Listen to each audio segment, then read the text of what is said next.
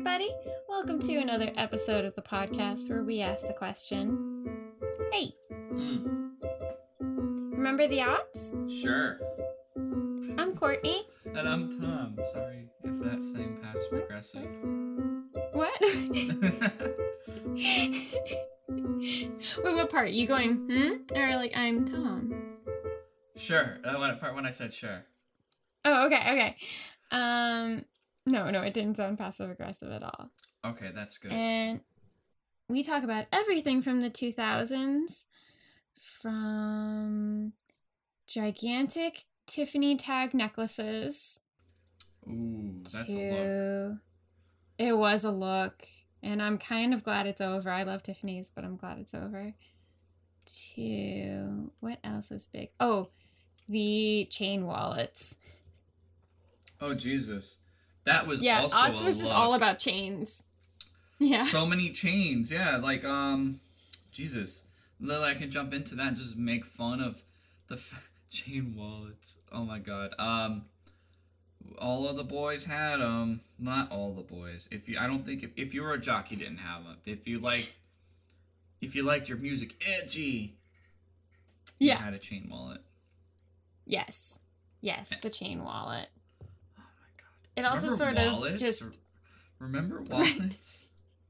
I don't even really use a wallet. I just use a card holder. And I just, shove my important cards in there.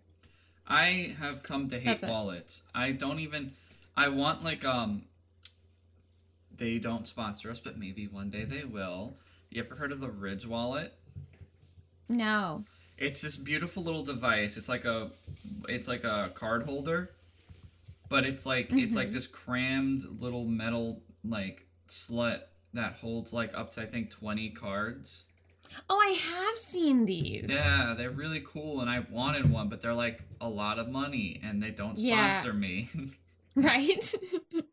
No, I just use a little leather card holder that my dad gave me years ago, and that's just what I use because you know what? Women's wallets are unnecessarily gigantic. Yeah, they're ridiculously big, and guy wallets aren't much better. It's essentially the same amount of material just crammed into this thing that's supposed to sit in your pocket.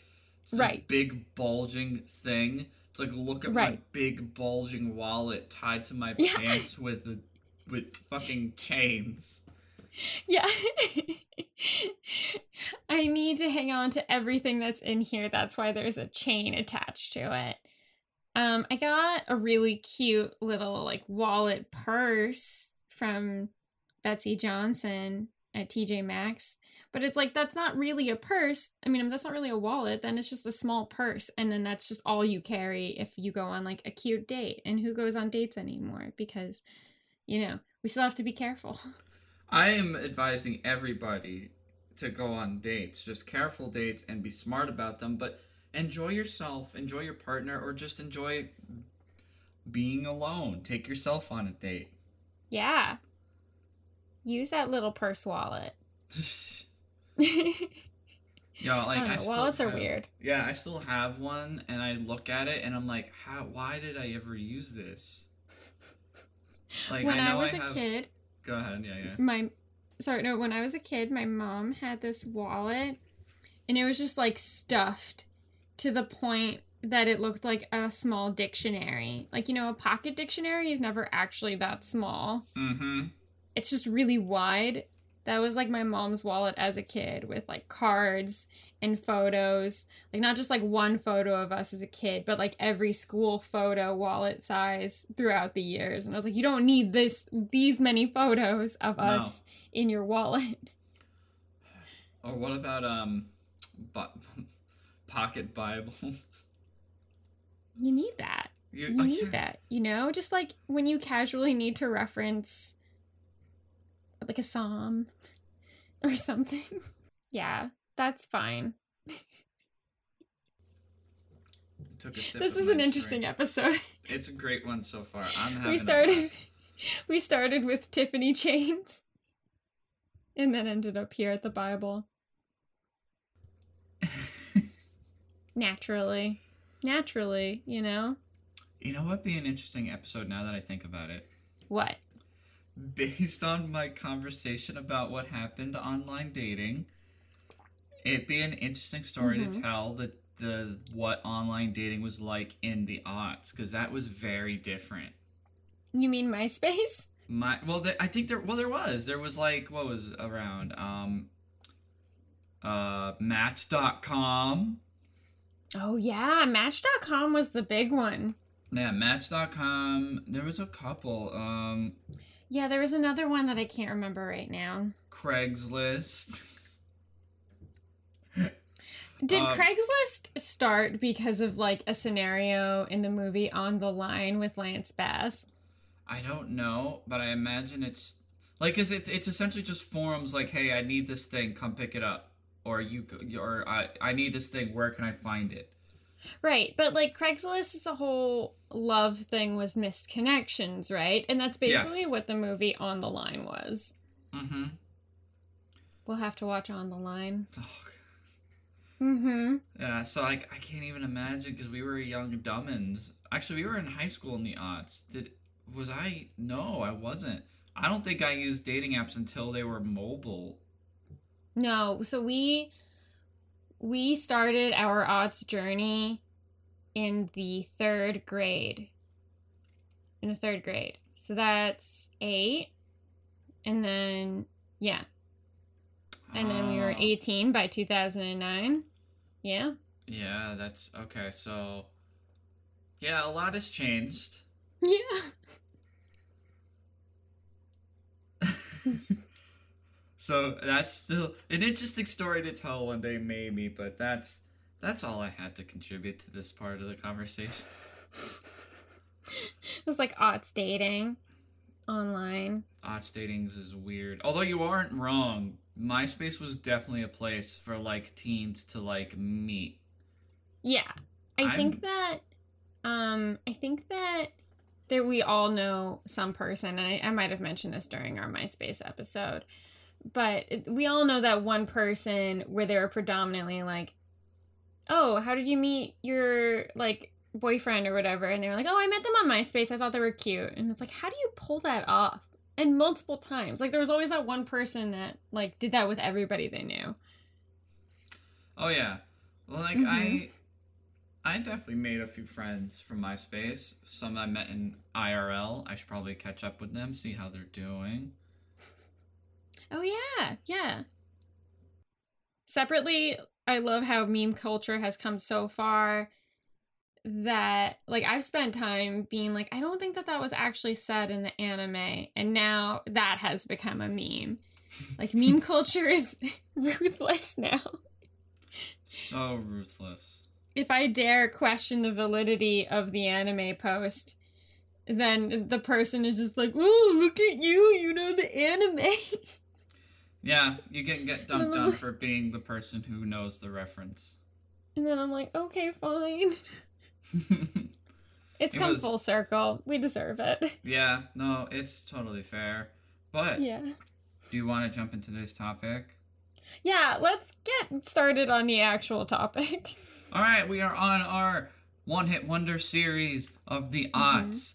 It's been a journey. It's been an interesting one. We've had a bit of variety. Like, no song has been identical. Yes, we have definitely created a variety of music. I did not want us to just sort of stick to what, like, our favorites were. So we actually chose a bunch that we do not like. So I think that's good. Oh, yeah. But today's episode is an interesting one. One that I didn't really give much thought into, but what a story, honestly. Yeah, at the time when I was a kid, the song would start and I'd just be like, no, I want to turn it off. Well, because it was blown up as like that. It was like that dance summer hit, and it was, if you weren't into, like, it was definitely that song that when it came on at dances and stuff like that, all the popular kids, that was their song. And for dum-dums like me, it was just like, okay, I get it. I want to be home. I want to play Grand Theft Auto. I want to listen to my Linkin Park CD and be angsty and write terrible scripts about werewolves. For me, it was the uh-ohs. The uh-ohs? As soon as I would hear the uh-ohs, I was like, I hate this. Turn it off. Like, it's not even the rhythm at first. Like, the rhythm, you're like, you're kind of into it, the boom, da-doom. And then I'm like, okay. Uh-oh. No. Yeah. But as adults, I have a lot of respect for her and this, and the history of the song and what came of it, why it blew up to such a big hit. And, like, it's really a fascinating DIY sort of hit. Like, this girl made it entirely on her own, and it got swept up by, like, everybody else. And I guess I should announce it. It's the song. Today we are talking about the song Never Leave You by Lumidee.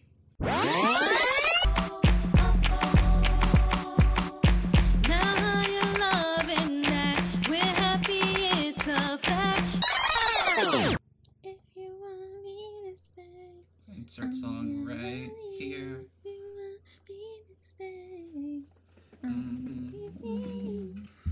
Yeah. So, released in May of 2003. This song really is like a summer song too. Like it really is idealistically a summer song. Also, I would like to tie this back to, just for a hot second, the indie rock nature of, like, the hipster era of the 2000s that were so dead set on being like, oh, indie music. This song is a true independent pop. Oh, yeah. Yeah. This was released by her. Yeah, it not only was it released by her, but it's like the start of her own, like, it was released under an independent label she started, right? Like, this is an incredible thing. Like, we also got the privilege of learning a little bit about her and, like, her upbringing. Like, for quick context, I have her story over here. I'm going to take this opportunity to talk about the artist herself, Lumidee. Do you know how to pronounce her last name? Lumidee. So let's talk about the artist for a hot second. Lumidee is an American rapper and songwriter. She blew up in 2003 following the release of her track Never Leave You, which, as we all know, is the song featuring all the uh-ohs, and that honestly really dope track, like that beat that follows in it, which that is its own interesting story that I am not qualified to really speak on at all. But it is worth mentioning and noting that the track used in the song was already sort of a very popular international hit from the song title is called Never Leave You, parentheses, uh-oh. And the funny thing is if you listen to the album, the first song, honestly, is actually the same exact song, but the difference about Never Leave You, the single, is that it uses the beat Diwali rhythm, which is very popular in international music, predominantly from Jamaican culture. And during the aughts, there is a wave of musicians who use this in, like, the dance hall hip hop scene. Most notably that you could think of is, like, Sean Paul and some other musicians. We feel like this is a very important aspect of music from the aughts, but being two white people from Long Island, we do not think that we should be the ones to go into that detail together alone without someone who can properly speak on it. Yeah. No, it's a very detailed and rich history, and I am not at all equipped to properly give it its proper respect. Exactly. Yeah. I do know that Diwali Rhythm is an album, and it's a popular, from what I can gather, what they would call a dance hall rhythm, which is kind of the Jamaican term for the beat or the track that's used to accompany a song. And I have fascinating history, like Courtney said. Hopefully we can get to do this with proper guidance from someone who knows better than us. Yeah, if you know somebody or a podcaster who you think would be really interested in joining us and sharing that conversation, then please feel free to reach out to us on our email, remembertheaughts@gmail.com. We love working with other podcasters, and we'd love to do it again, and I think that this would be a really good space for us to do that with. Oh, absolutely. Yeah. 100%. So back to Lumidee. Mm-hmm. So from an interview where I think she produced it, she kind of tells the story of this first album. She says a lot of her influence comes from her father. Her father, who was for a moment in her life, he would write her letters. I believe he was unfortunately incarcerated, but he was kind of like her big supporter and was always like, oh, I'm still waiting on the songs for you to, I'm still waiting on these tracks for you to record. And she just she talks about how the Harlem representation, she didn't feel there was like a lot of Harlem representation in music or East Harlem representation in music. Mm-hmm. And she just kind of found this creative outlet in poetry. She was also bedridden and used that time to kind of create this outlet of creating poetry and then eventually turning these poetries into songs and then put together what she called essentially a demo reel of songs. And that blew up. And I remember reading like, oh my God, like her songs, like this song, Never Leave You, was just being requested nonstop on New York City radio stations to be played, and it just blew up from there. And that's when Universal Music comes along, and is like, so usually, yeah, what happens is if an album or a track is really, really popular and there is no representation, like with what happened with Lumidee, there will be a bidding war, and companies will fight over, they'll offer the best deal for the track, and that's when Universal won the bidding war.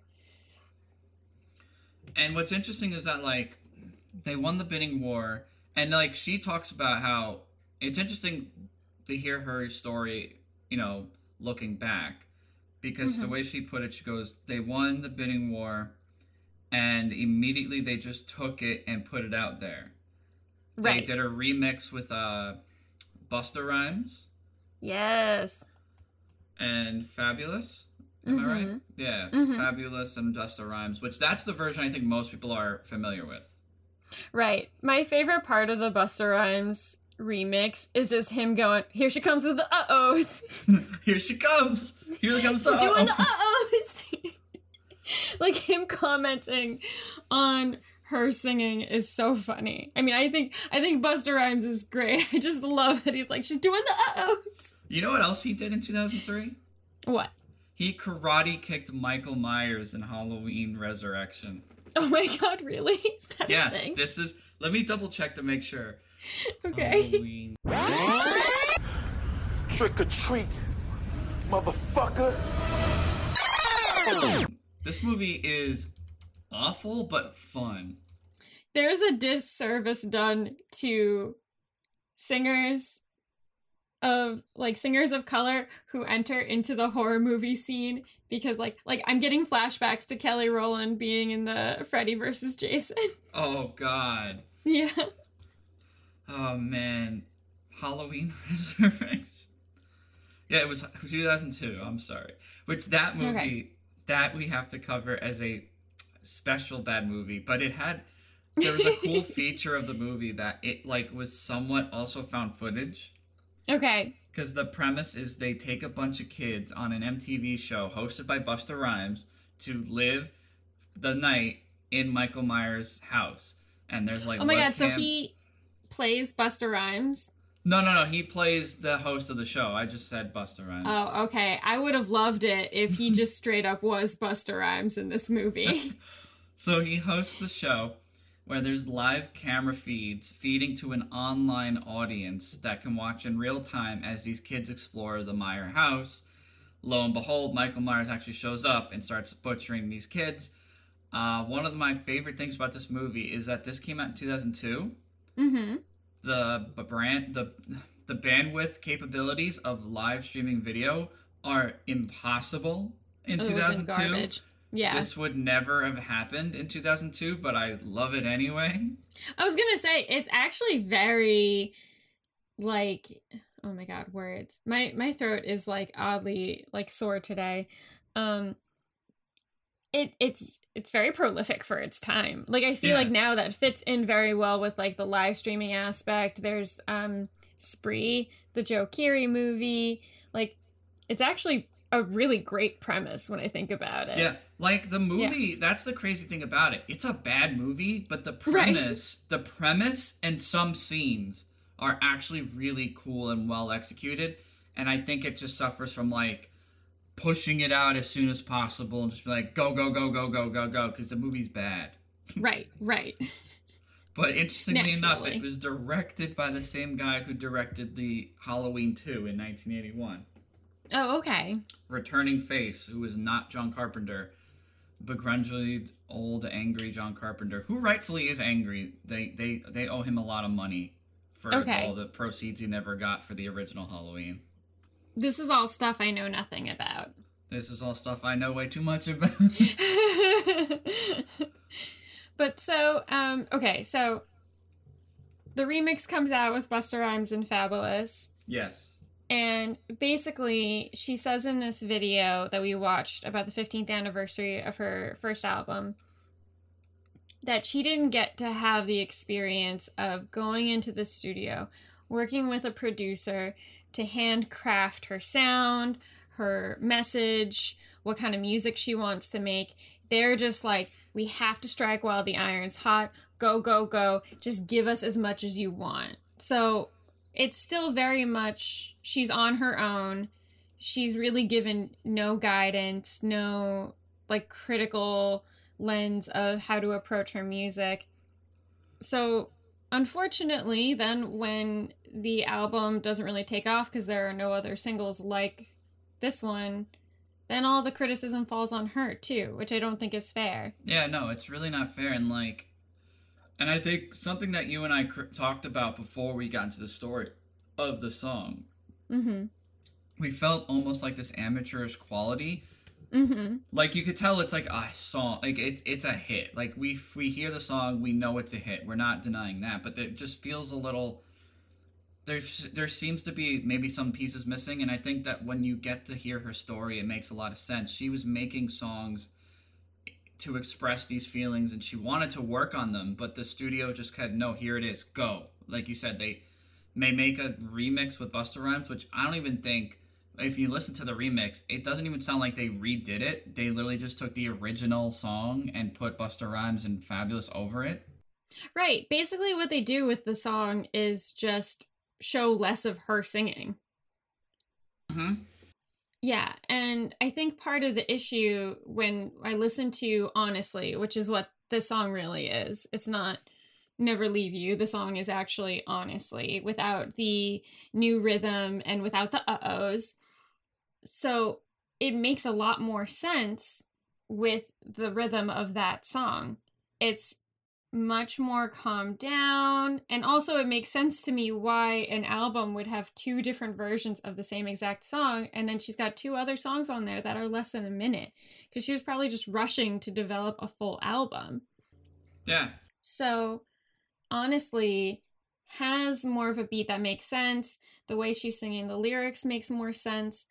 And then I think when they add the stronger up-tempo to Never Leave You, instead of keeping up with the rhythm, they just sort of drag out the vocals.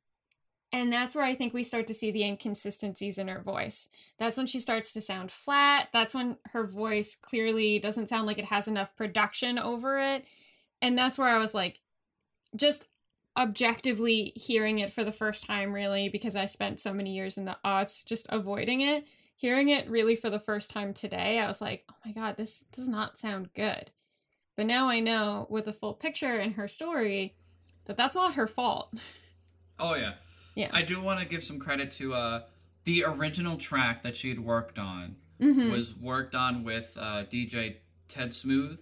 He's a New York City-based DJ. And I think that might be, because I don't really know for sure, I think that might be where the original, like, track for the song comes from and stuff like that. But there's a lot of moving pieces to this. Like, that's what it is. It's like the creation of an album that started at point A with a solid demo track and like this expression that just became incredibly popular, to all of a sudden being a completed studio push with no in between of like working on the album with like studio equipment, actually going into, I mean, I don't know if she did, like I've seen live performances where she performs with, Busta Rhymes, but like, did they actually re-record the song in the studio? Like, I don't think so. Like, it's right. It's this weird, interesting thing that happened where the song, because that's what I remember. I remember the song blowing up, and it was like the summer song of 2003. It was everywhere. It was a hit, and then that was it,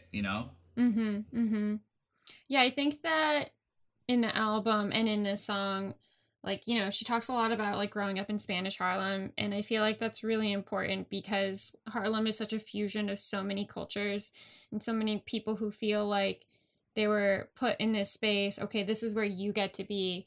And out of that redlining and out of all of that prejudice came this like behemoth of talent and mix of cultures. And like for her to say, like, I want to represent this, it was really important. And Harlem is such a beautiful community and full of so much talent that it makes sense to me that her music wants to highlight that. I just think that you need sometimes a guide to get that into the right place. Like if she had the sort of attention and curation that Olivia Rodrigo is getting on her first album, I'm sure she would do fantastic.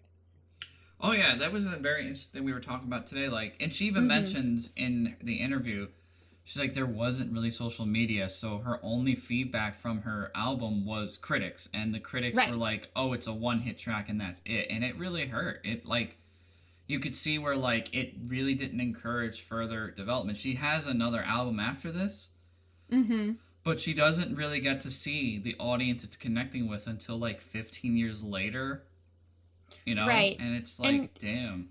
She's only 19 when this takes off. Right? Yeah. So just picture yourself as a 19-year-old. How are you going to know what a mass response to your music is going to be? Yeah. With no proper guidance this, I think, is a very clear case of mismanagement. And oh, yeah. I think also, I was looking at her other songs, and that's where I found in one of the songs, oh, she's actually a really good rapper. So I kind of wonder what her career would be like now if she was given this new platform where I feel like we're looking more forward to female rappers now than when she first started. I think back then it was very important for female rappers to also focus more on singing and have that balance. They didn't want, like, I feel like it was really difficult for female rappers back then to just be a female rapper and that's it. Oh, yeah. So I kind of wish she could start over now and like really show her skills as a rapper, because I think that's where she sounds more confident. That's where it seems like she's very comfortable. And I think that she would do a really great job now. Oh, yeah. No, it's interesting to think about how different the circumstance would be now. Right. Exactly. And I mean, like, social media plays such an important aspect in music now. I mean, it's essential for advertising. Like, look at Lady D for Resident Evil. Jesus Christ. She's only one of the 4 bosses of the game. Yeah. I love how they just, like, never really said that. I thought that Lady D... I figured there would be, like, a shadowy figure above her. But then as soon as you start and they're like, no, Mother Miranda's the big baddie, I'm like, okay, whatever. But, like, Lady D. Mother Miranda, who had trained Oswald Spencer, who would then go on to make Umbrella. The lines are all connected. The mold connects to zombies somehow. Don't worry. Yeah. The mold and the zombies and the parasites and the Las Plagas. Oh my god, they didn't even talk about Las Plagas. Oh no, that means they're gonna... There's so... This game... This franchise has way too many things going on. Yeah. But, like, that's a perfect example of how now social media is essentially like the penultimate ship for guiding advertising. You know, Yeah.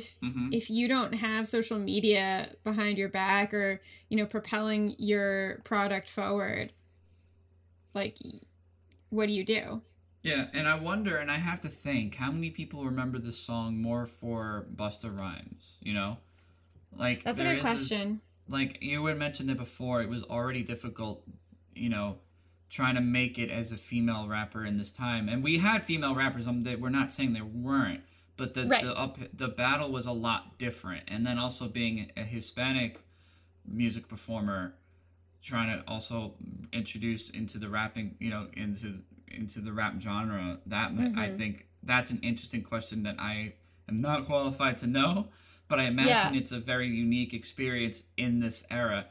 And like, part of me thinks the studio pushed to literally just take this really popular track, this track that's like making the rounds on New York City radio stations, being requested nonstop, and then they're like, all right, let's just take this, but put a man on it. And this isn't a slight against Busta Rhymes. Actually, I do like his verses on it.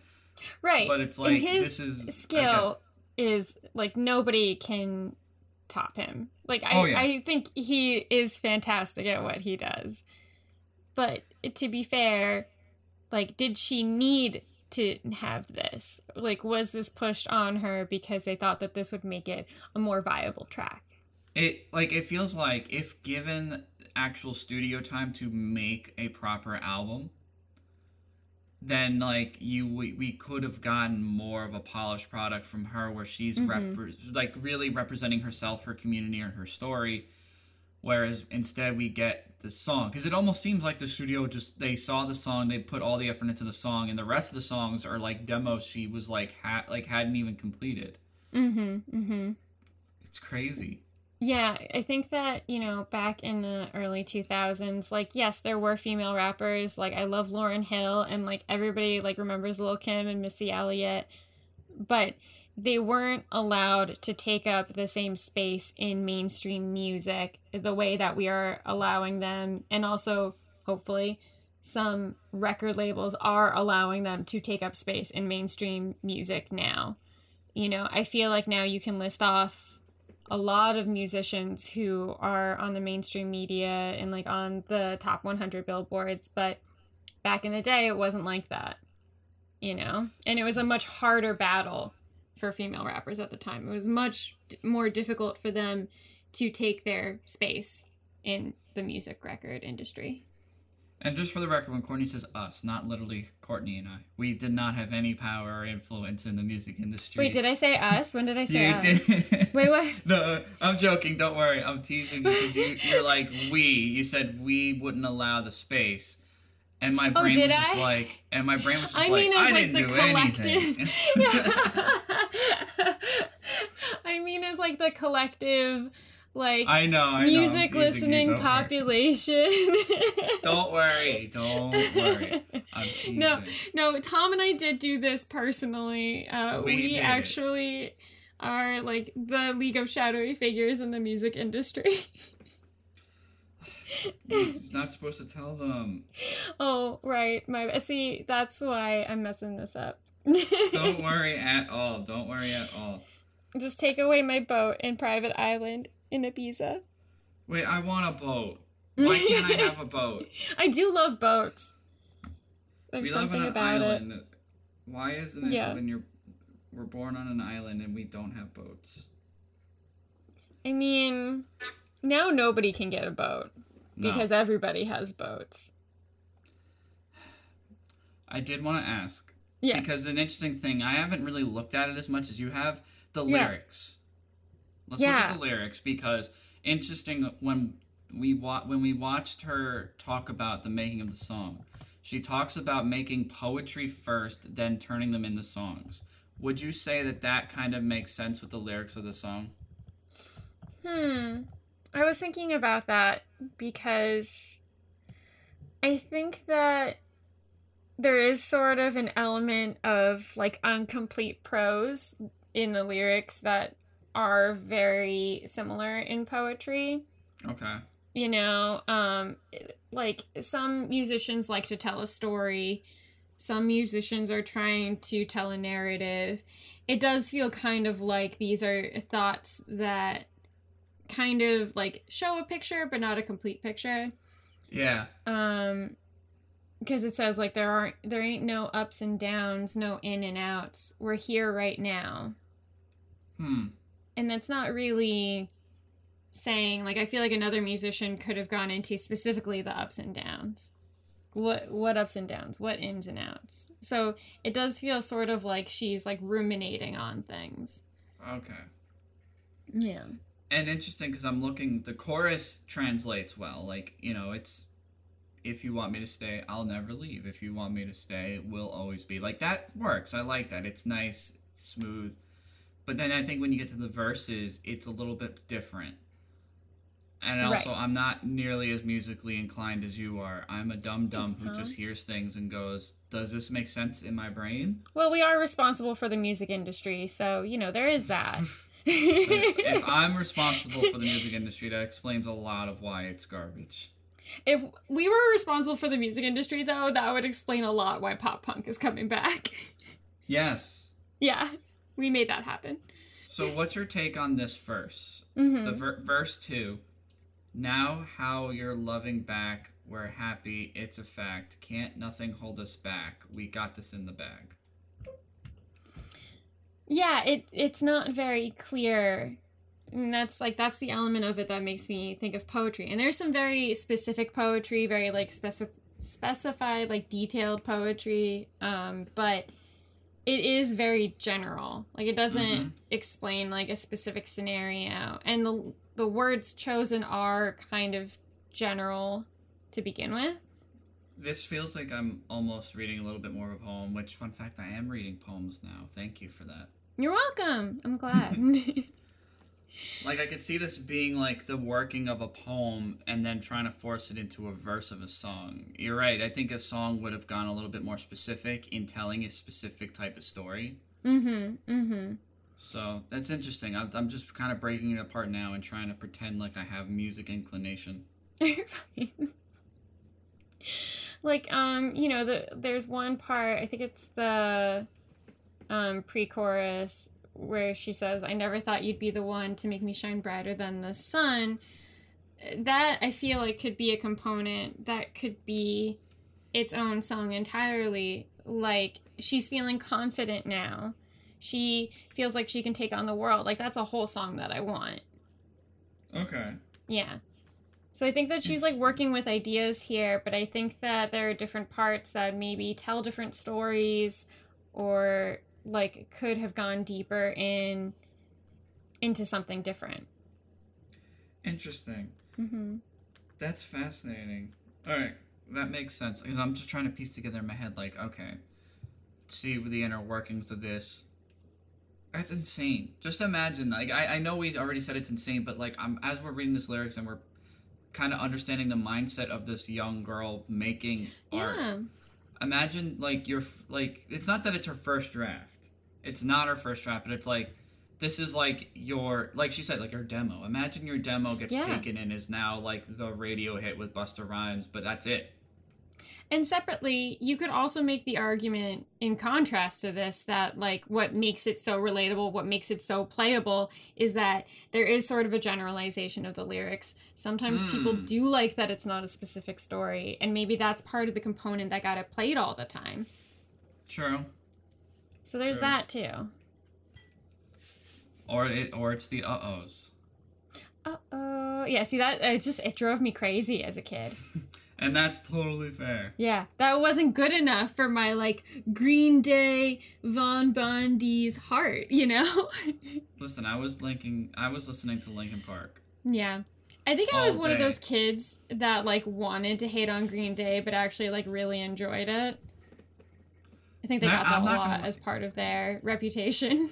They are not liked now, and I think rightfully so. They definitely went, like, the really obnoxious, angsty dad rock avenue. Like, what is their whole thing? Like no DJs, no Swedish DJs, no record producers. It's just straight rock, man. And I feel like this follows up with, like, a really bad Coors Light and an uncomfortable conversation. That's also what the thing about the aughts. I mean, we talked about it before. The difference between political music of the aughts versus political music now. Political music of the aughts was still so generalized that anyone, like, literally the album was called American Idiot. Yeah. Like, it was perfect at the time for being like, Bush, that guy? I don't like that guy. I don't like his whole vibe. Okay, but, like, what exactly do you agree with? Do you disagree with this conflict? How do you feel about this conflict? I don't need to explain it to you. A matter of fact, if you explained issues in America, you were chastised and you were a dork. Yeah, exactly. Now I you feel like just had to be angry at things. You just had to be angry. At anything. Yeah. Nothing in particular. Yeah, just like rules. Not any specific rules, just rules as a concept. That's all you had to be angry at. Do you remember their song "Wake Me Up When September Ends" was like this big, like, people were like, oh my god, it's this big, massive, important anti-war song because the music video involves a boy falling in love and going to war and he almost dies. That music video was the start of Evan Rachel Wood and Jamie Bell's relationship. That's fascinating. I know. I'm not gonna lie, like, yeah. when those songs come on, like, when Holiday comes on, I still kind of have a bop to it. It is a very I still love catchy Holiday. song, but, like, it's interesting to see where they've come since. I do love that guitar chord. I like it. It is very emotive and evocative. I don't think I could listen to Boulevard of Broken Dreams or Wake Me Up When September Ends again. On the boulevard of broken dreams. Also, another that I just can't vibe with.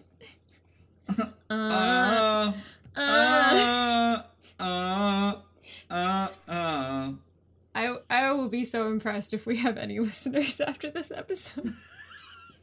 We'll have all of them. Yeah, all of them. We have all of them. Yeah, all of the listeners. But yeah, so I've thoroughly enjoyed looking into Lumidee's career. I'm actually really glad that we took the time to research this song because as a kid, I never wanted it on.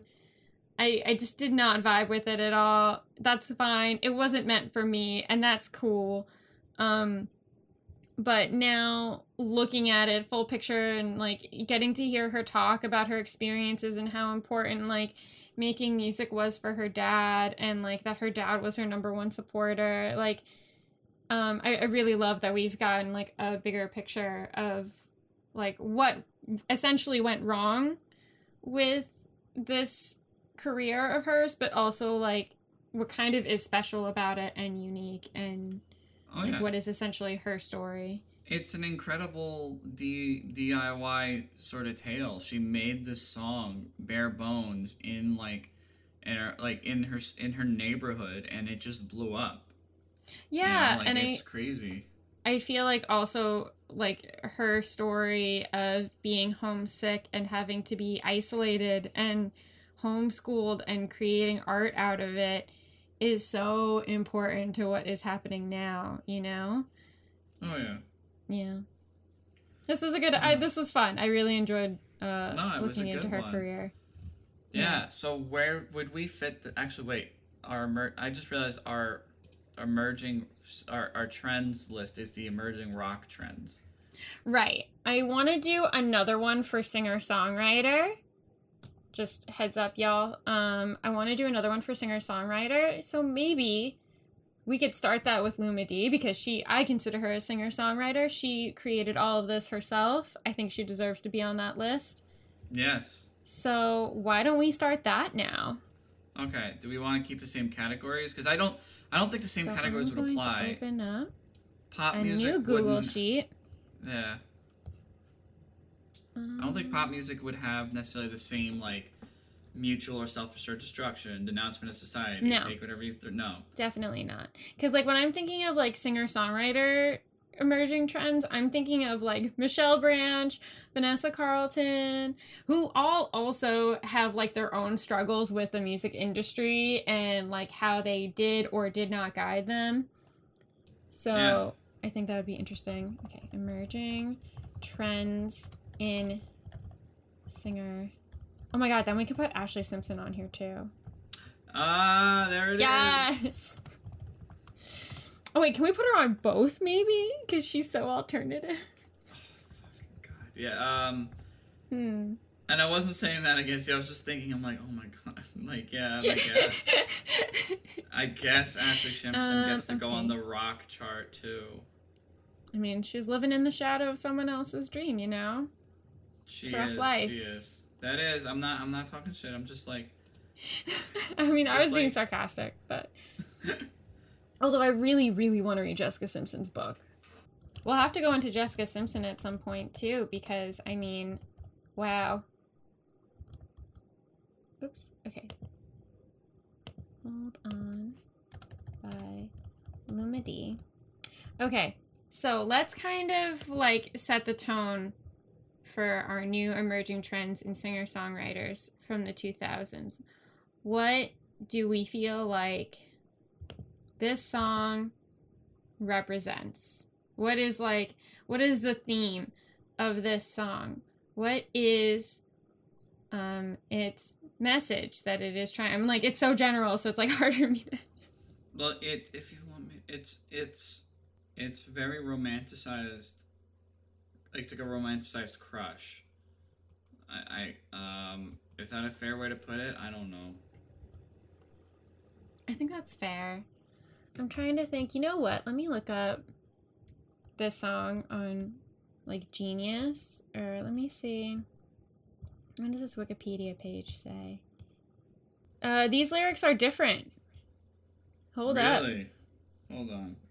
Hold up. Okay, so the original lyrics are, there ain't another, I don't want no other lover, I put nothing above ya, I kick them to the gutter, they trying to shake me, you know you loving me crazy, look at us lately and tell 'em who's your lady. And then her verse after Busta Rhymes raps is, never ever want to let you go, tell me what you're feeling, 'cause I want to know. If you're around, you know I'm down. I'll be that girl that keeps you around. I'm only here just because it feels good. Say enough to keep you right. Believe your love. I never thought you'd be the one that make me shine. Brighter than the sun. So that's kind of similar to the original lyrics. There ain't no ups and downs, no winning out. You're here right now. Interesting. Mm-hmm. Huh. What do you think? I think we should go with the original song. Hello? I do think it's very interesting how they're, like, completely different lyrics. And even the uh-ohs in the remix version are different. They're like, Okay. uh-oh, uh-oh. So that's, like, different than the uh-oh, uh-oh. Like, that's, Okay. Yeah. you know, already a different thing. So I think that we should go with the original song, but that also makes it more general. Okay. I think we should do Never Ending Love. Yeah. I think that should be a theme because I know that's going to come up in the future. She says, like, love endlessly, will always be, can't nothing hold us back. Like, I think, like, a never-ending love.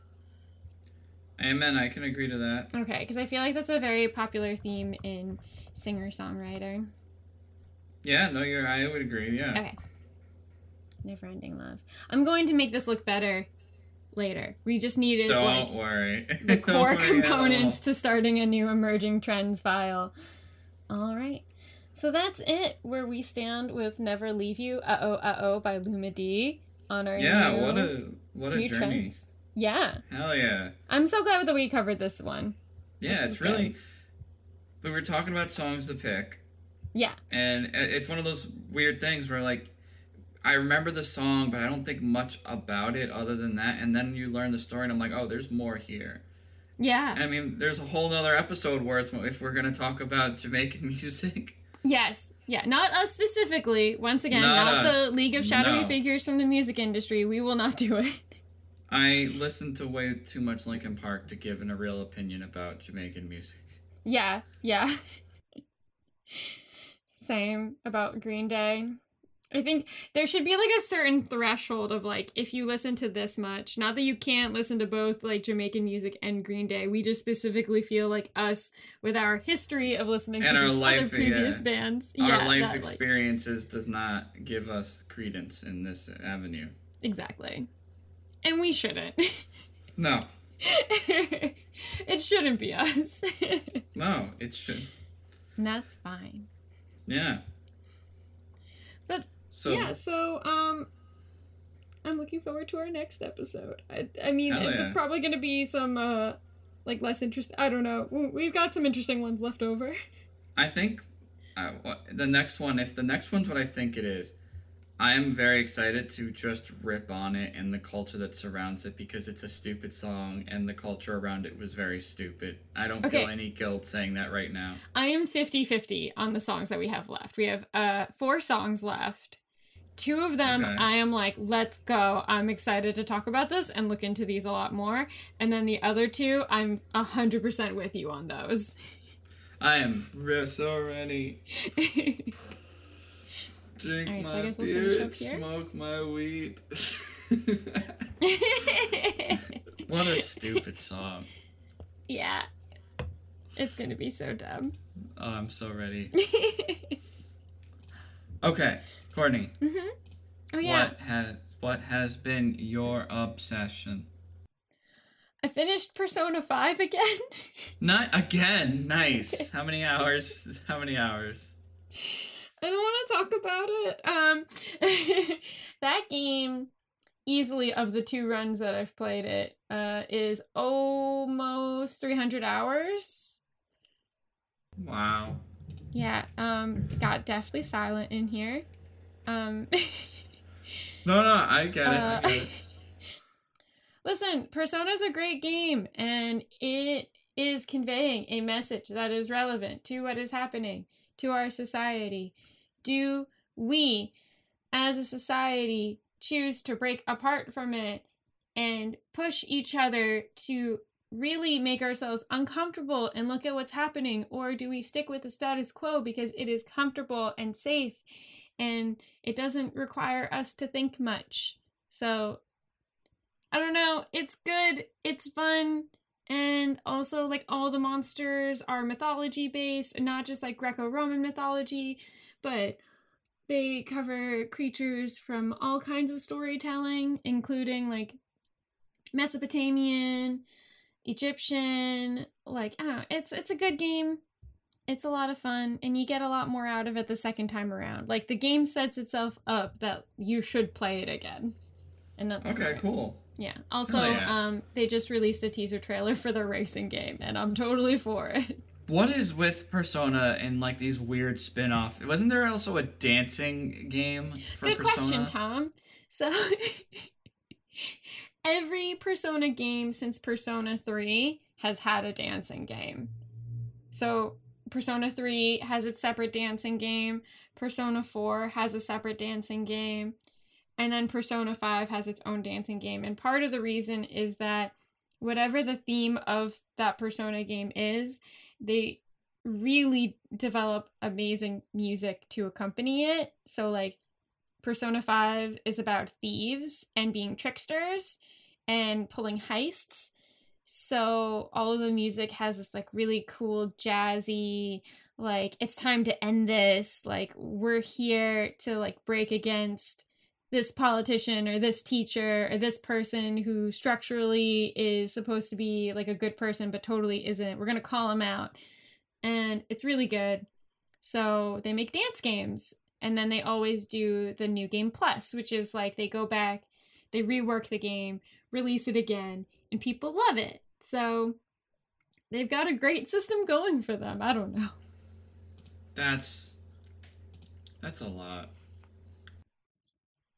It's a lot, and like it's all I really need from a video game. I don't have to, like, you know, I don't like first person shooters. I don't really like shooter games in general. you don't really ever get stuck in the game. It's kind of hard to get stuck. It like leads you with the narrative. It's a good game. I totally get that. I'm not saying it that way. I'm just like, that's a lot for me to wrap my head around, because No, it is a lot. My weekly obsession was beating Resident Evil 8. A phenomenal experience. Loved it. Will play again. Mm-hmm.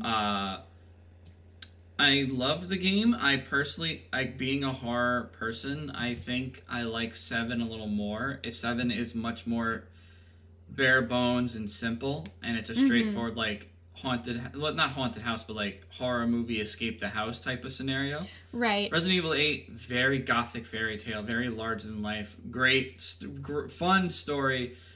We stan Ethan, he's the best. We love good dads on this podcast. What can we say? Yes, we do. We love a good dad. Ethan's the best. Love, appreciate you. And I'm reading poems from the Halsey book you gave me. Yay! Yeah, their thank book you is for really that. good. You're It welcome. was really nice, yeah. Yeah. I love poetry. So once you said, like, I'd like to get into reading, but I'm not good at reading, and I've given you comic books, and you haven't finished those. I'm very bad at reading. So I figured, like, why not poetry? Poetry is such a nice, like, simple way to get into reading, and it's quick, you know? And I appreciate that. Thank you. Good. I'm glad you like it.